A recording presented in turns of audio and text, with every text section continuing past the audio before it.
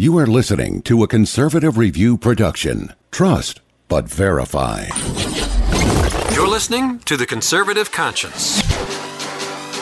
In Washington, politicians are full of half-truths and hot air. The Conservative Conscience is here to help you cut through the rhetoric and noise and explore the politically right way to think about the issues. You'll dive into one of the most insightful conservative minds in America.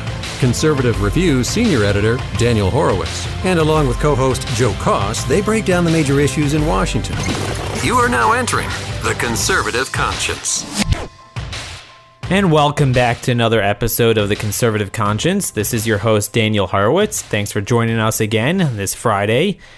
My co-host, Joe Koss, is out, unfortunately. He's celebrating Good Friday today, so hope he has a good rest, good weekend with his family. He certainly needs the time, and we all do at Conservative Review.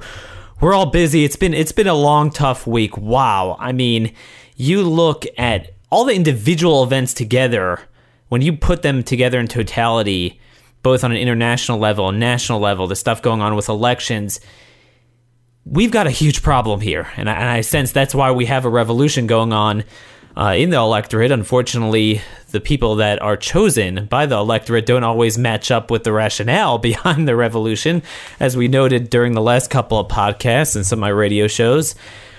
But in today's show, I'd like to move a little bit beyond the elections and talk about some of the stuff that has gone on this week, which embodies why people are so angry. It reflects the anger.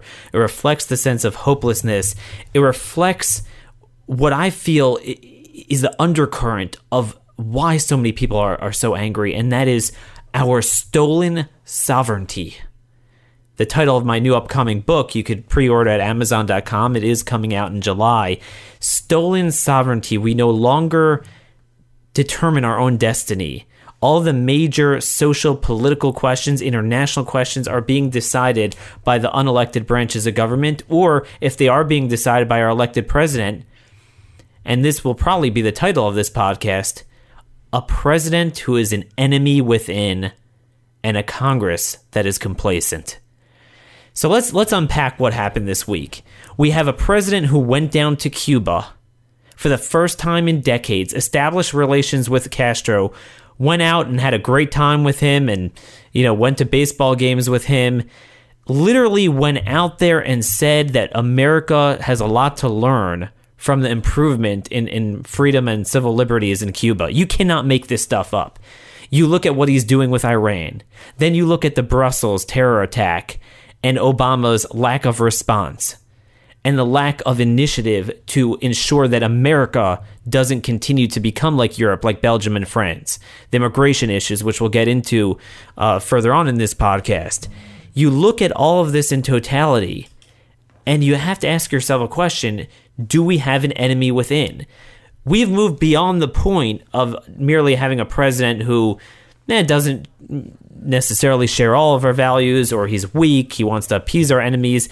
This is a president who sides with our enemies. He has downright formed an alliance with our enemies. And you just look at his own words.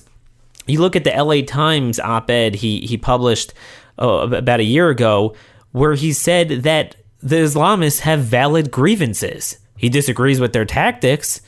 It's funny, I remember 2 years back, almost 2 years now, the last flare-up between Hamas and Israel, when Obama went out there and said Hamas acted irresponsibly, almost like they should be placed on administrative duty. They were a little bit too irresponsible. I mean, it killed maybe a couple too many civilians there, but their underlying cause, he believes, is valid and even righteous. And therein lies the problem. We have a president who is siding with the Islamists. He's siding with Iran. He's siding with the Cuban regime. And yet Congress is completely out to lunch. If you noticed, I know many of you listen to me, you read some of my articles because you want to know what's going on in Congress, specifically the legislative beats that I cover. I've been, talking more about the elections, the courts. Frankly, there hasn't been a lot going on in Congress because they're not doing anything, and the few things they do are terrible. And we'll get into some of that today. The jailbreak, what they call criminal justice reform legislation. So Congress is out to lunch, but let's just dial this back a little bit and drill down to, again, what Obama has done and not done. You put together Cuba, Iran, and then the Belgium attacks this week, and it paints a picture of a president who is ransoming off our future to our enemies. He is violating our sovereignty as a nation, starting with Cuba. I've spoken about this before, and I have an article up we'll put in our show notes about Raul Castro's new weapon against us, and that's the weapon of immigration. You hear a lot about the Central American flood of immigrants to our southern border. You hear a lot about, our discussion, certainly a conservative review with regards to the explosion of Muslim immigration to America and other Western nations. But right now, you have 8,000 Cubans who are caught at the southern border, and we expect probably up to 60, 70,000 this year. And even last year was close to 30,000, a huge explosion. So in addition to all the other illegal immigrants from Latin America, you have this huge surge in Cuban migration. Now, here's the thing about Cuban migration. You want to talk about a nation that has no sovereignty, how we're being fleeced by other nations and we have no ability to stop it.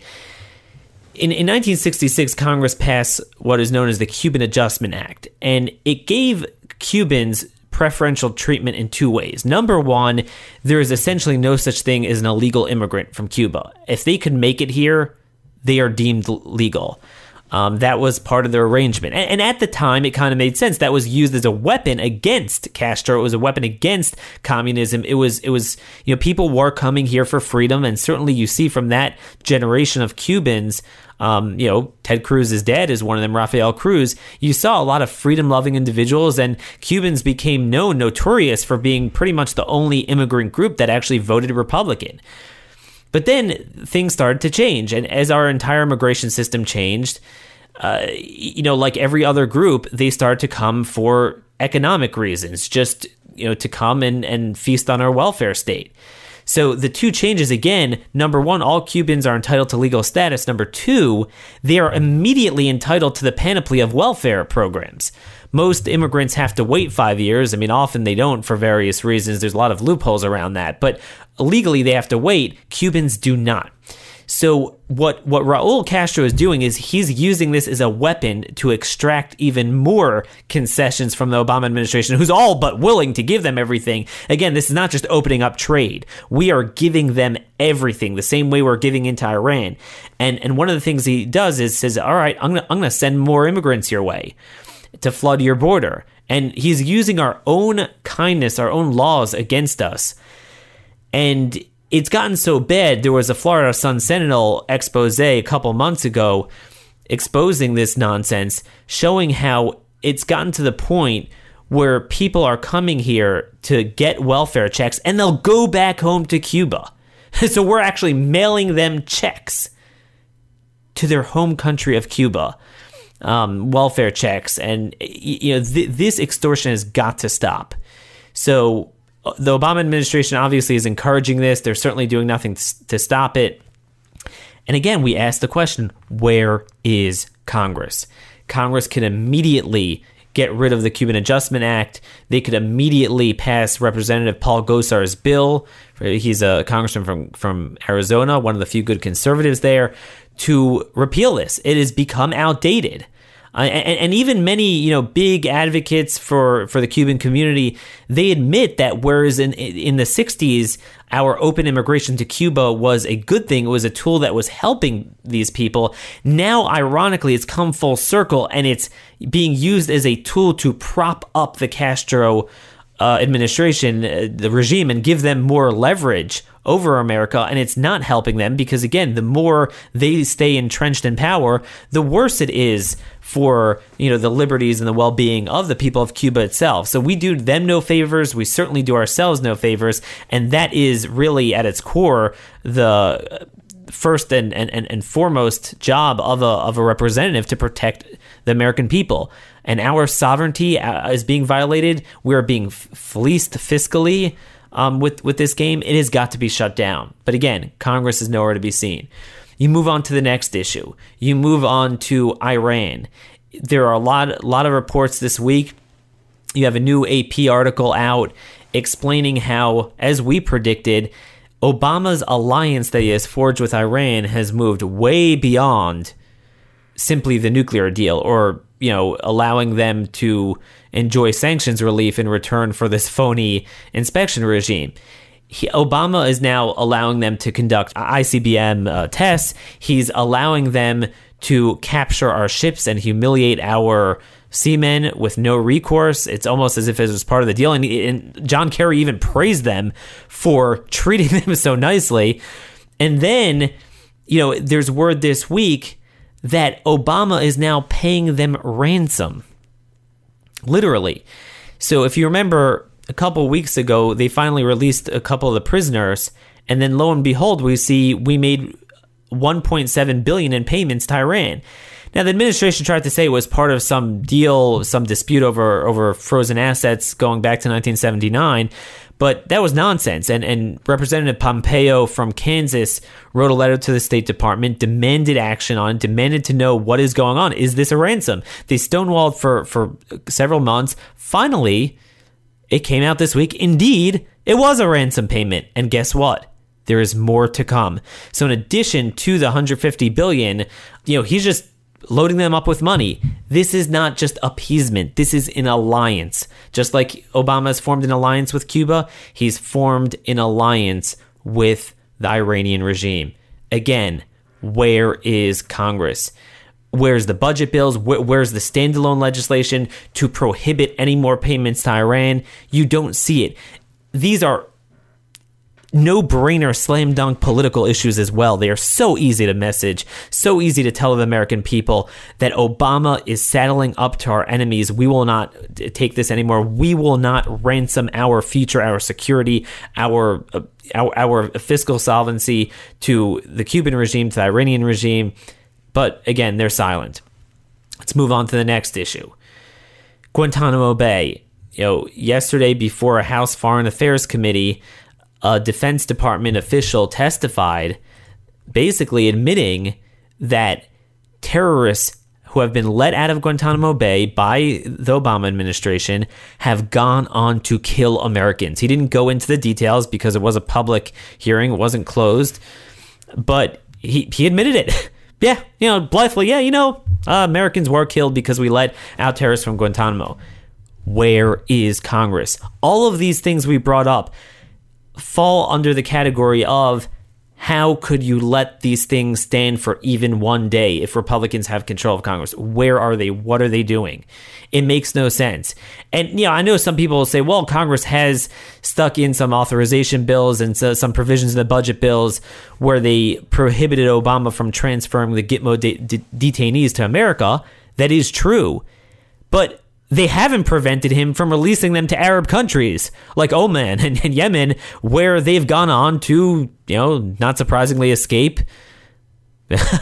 Having the fox guard the hen house there, and then actually go on to fight on the battlefield for Al-Qaeda, for ISIS, for whatever else. And there have been known American soldiers, American civilians that have been killed overseas by these individual terrorists who are let go.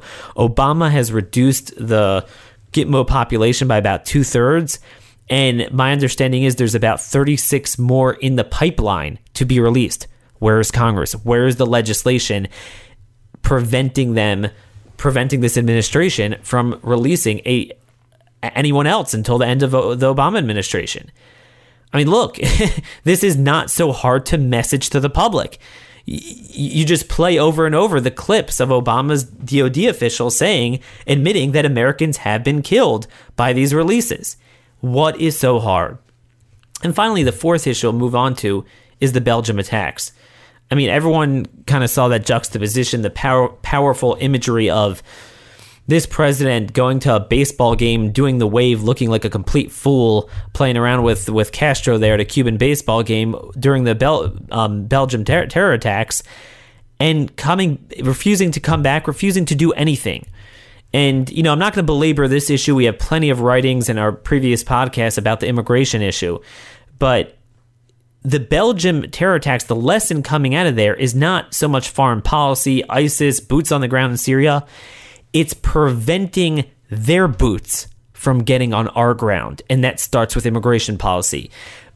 the failure of Belgium, it's funny, it's kind of going around the web, the quote in the New York Times that Belgium is the wealthiest failed state.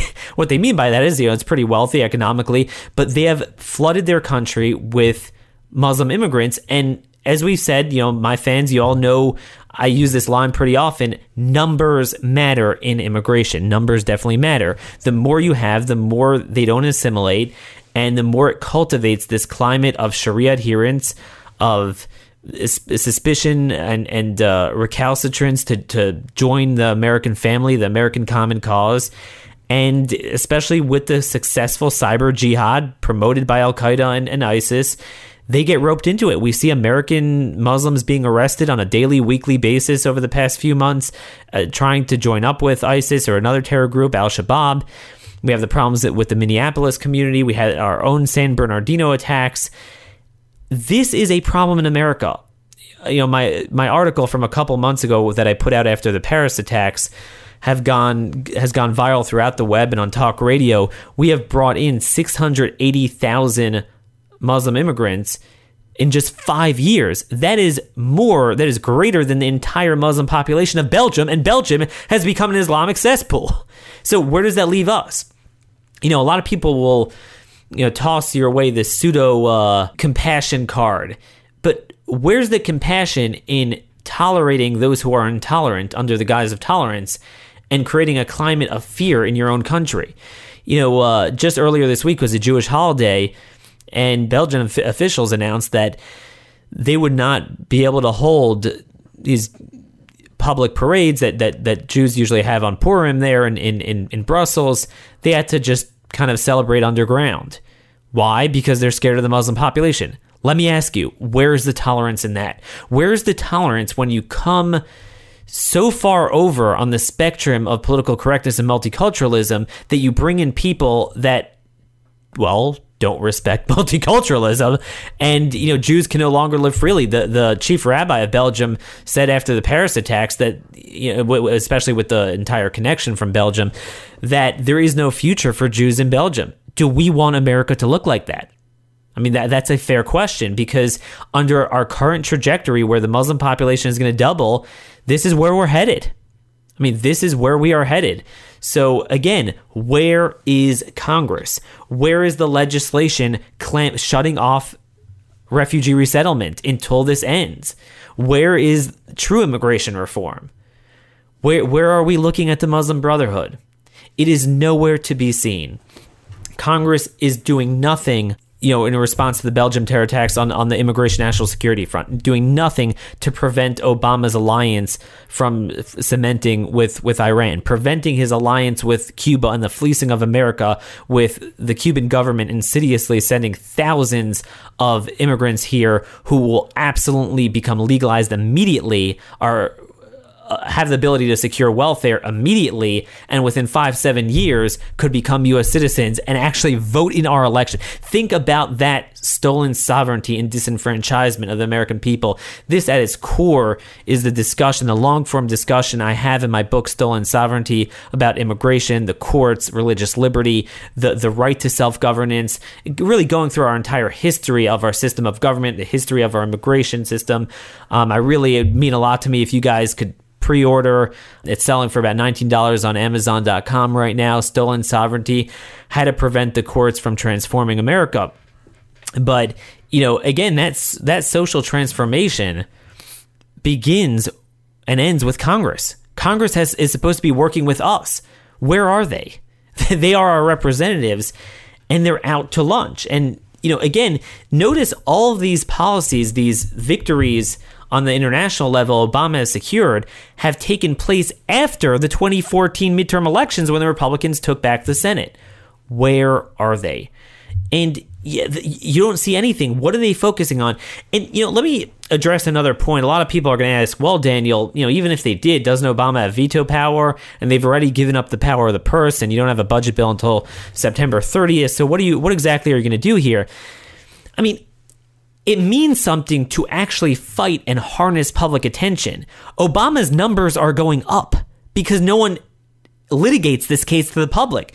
No one takes this to the public. The Democrats will pound the lectern and then they'll pound away and seize the righteous indignation. Where are the Republicans on their issues?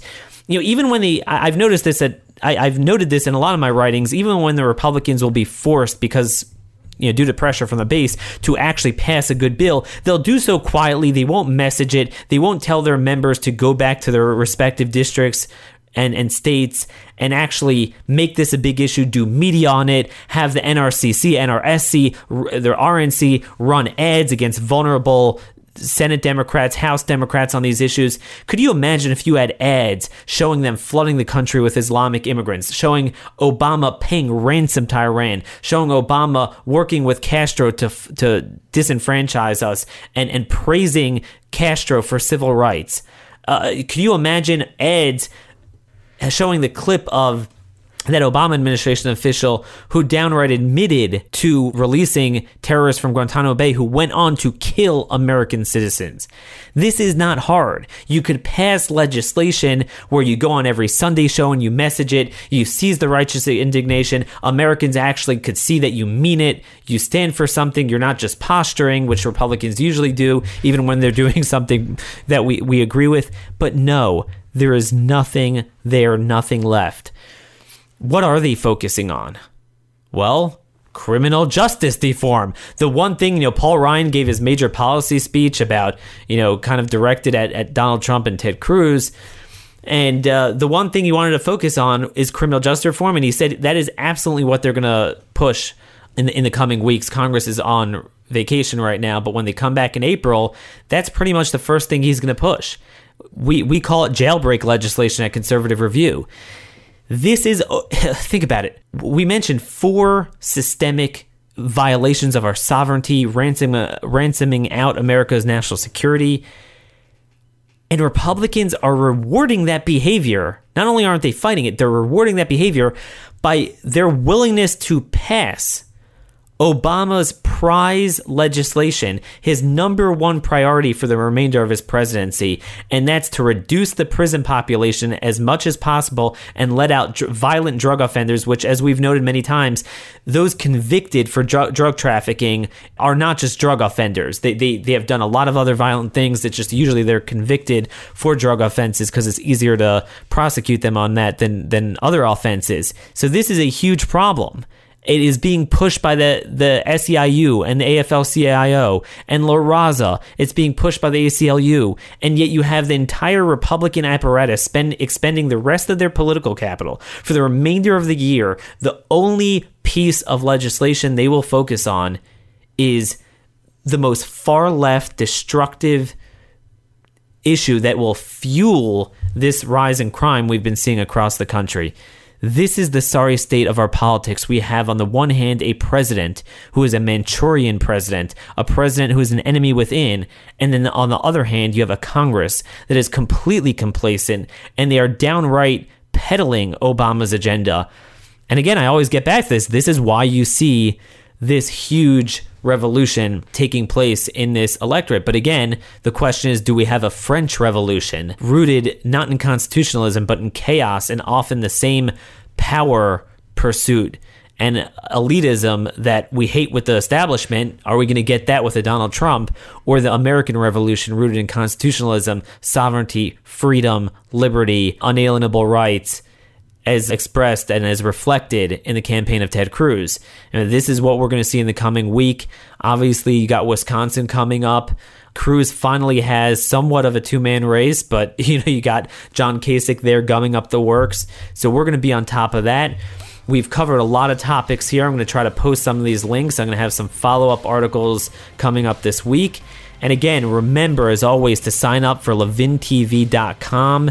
You're not going to want to miss the one voice of sanity you see on TV. It's a really great, it's probably the best value I've ever seen. No commercials. You get Mark Levin 5 nights a week on TV. It's really, it's a very serious show, very informative. I always learn new things every night. Please sign up, LevinTV.com. And again, once again, please pre-order my book, Stolen Sovereignty, at Amazon.com. Thanks as always for listening. Next week I'll have my sidekick, Joe Koss, back. But until then, this is The Conservative Conscience.